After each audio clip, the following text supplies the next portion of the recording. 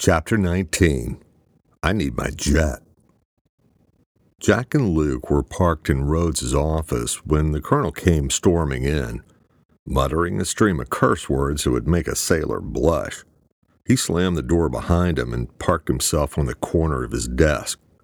Well, gentlemen, this has turned into a shit show of epic proportions. We got the organization doing business as usual, a potential pandemic waiting to happen, and the scientists who started it all deader than shit. A goddamn nightmare scenario, he said. The brothers sat quietly, reluctant to break the silence. Is it time to call the CDC? Jack finally asked. And tell them what exactly?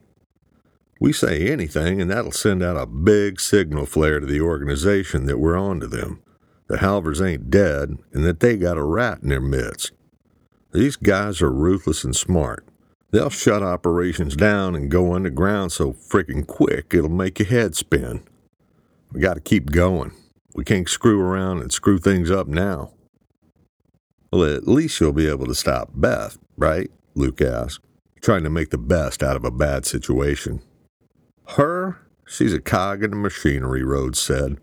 There's probably more like her out there anyway. Won't even be a blip on the radar. So what are you going to do? Jack asked.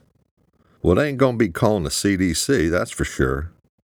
We do, however, need to contain that crop, eradicate it, and see if there's a way to finish up what Gomes started.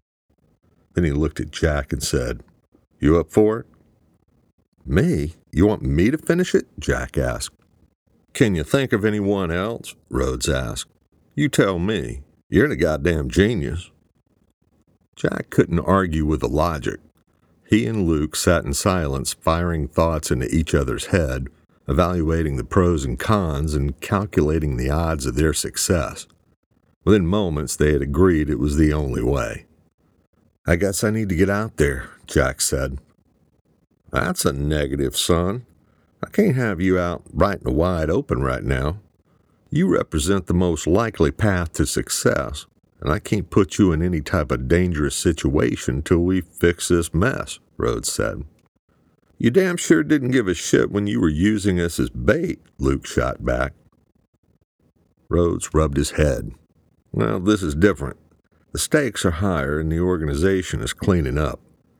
There's still reason to believe that they may still turn their attention back to you, Rhodes said, looking at Jack. As of now, you're critical to the mission. Rhodes cracked his knuckles. All that aside, it doesn't stop you from helping us find this shit, he said, looking at Luke. How is using Luke any less dangerous? Jack blurted out. Rhodes was about to speak when Luke interrupted.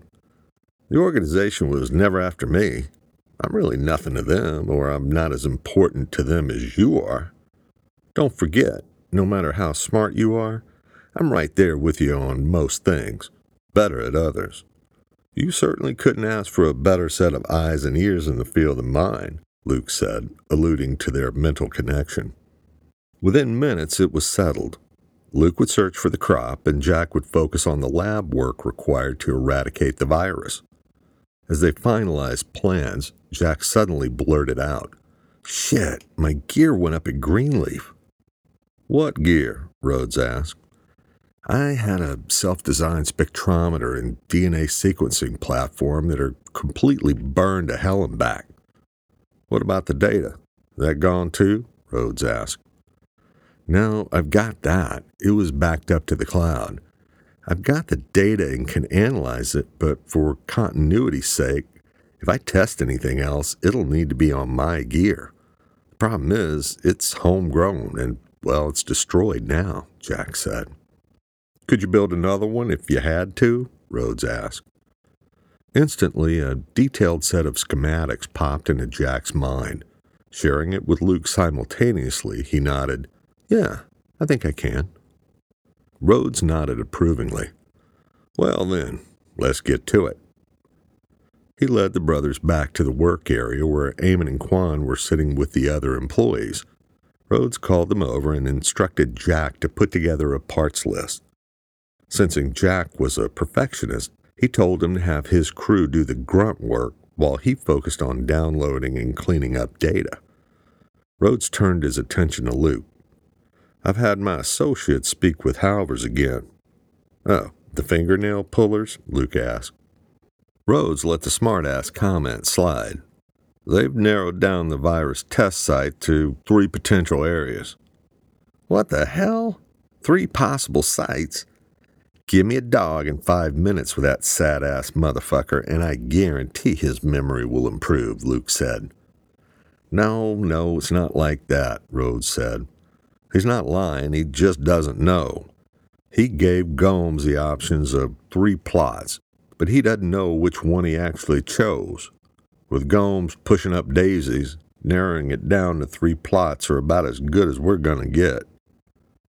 Luke's mind started running in overdrive. So, it's December now, too cold for anything up north. Climate change has pushed traditional growing seasons out of whack by about a month. So I'd say we'll be looking in California or Texas, Luke said. Rhodes nodded. Yeah, a little dumbfounded by the speed in which Luke figured it out. Right again. So, I need my jet, Luke said, kicking into overdrive. Just give me the coordinates and I'll be wheels up in a couple of hours. Whoa, Tex. No private jet, Rhodes said. I need you to be low-key on this. My guess is that low-key may be a new thing for you. Shit, Luke said. I can do low-key. Just, how low do I need to go?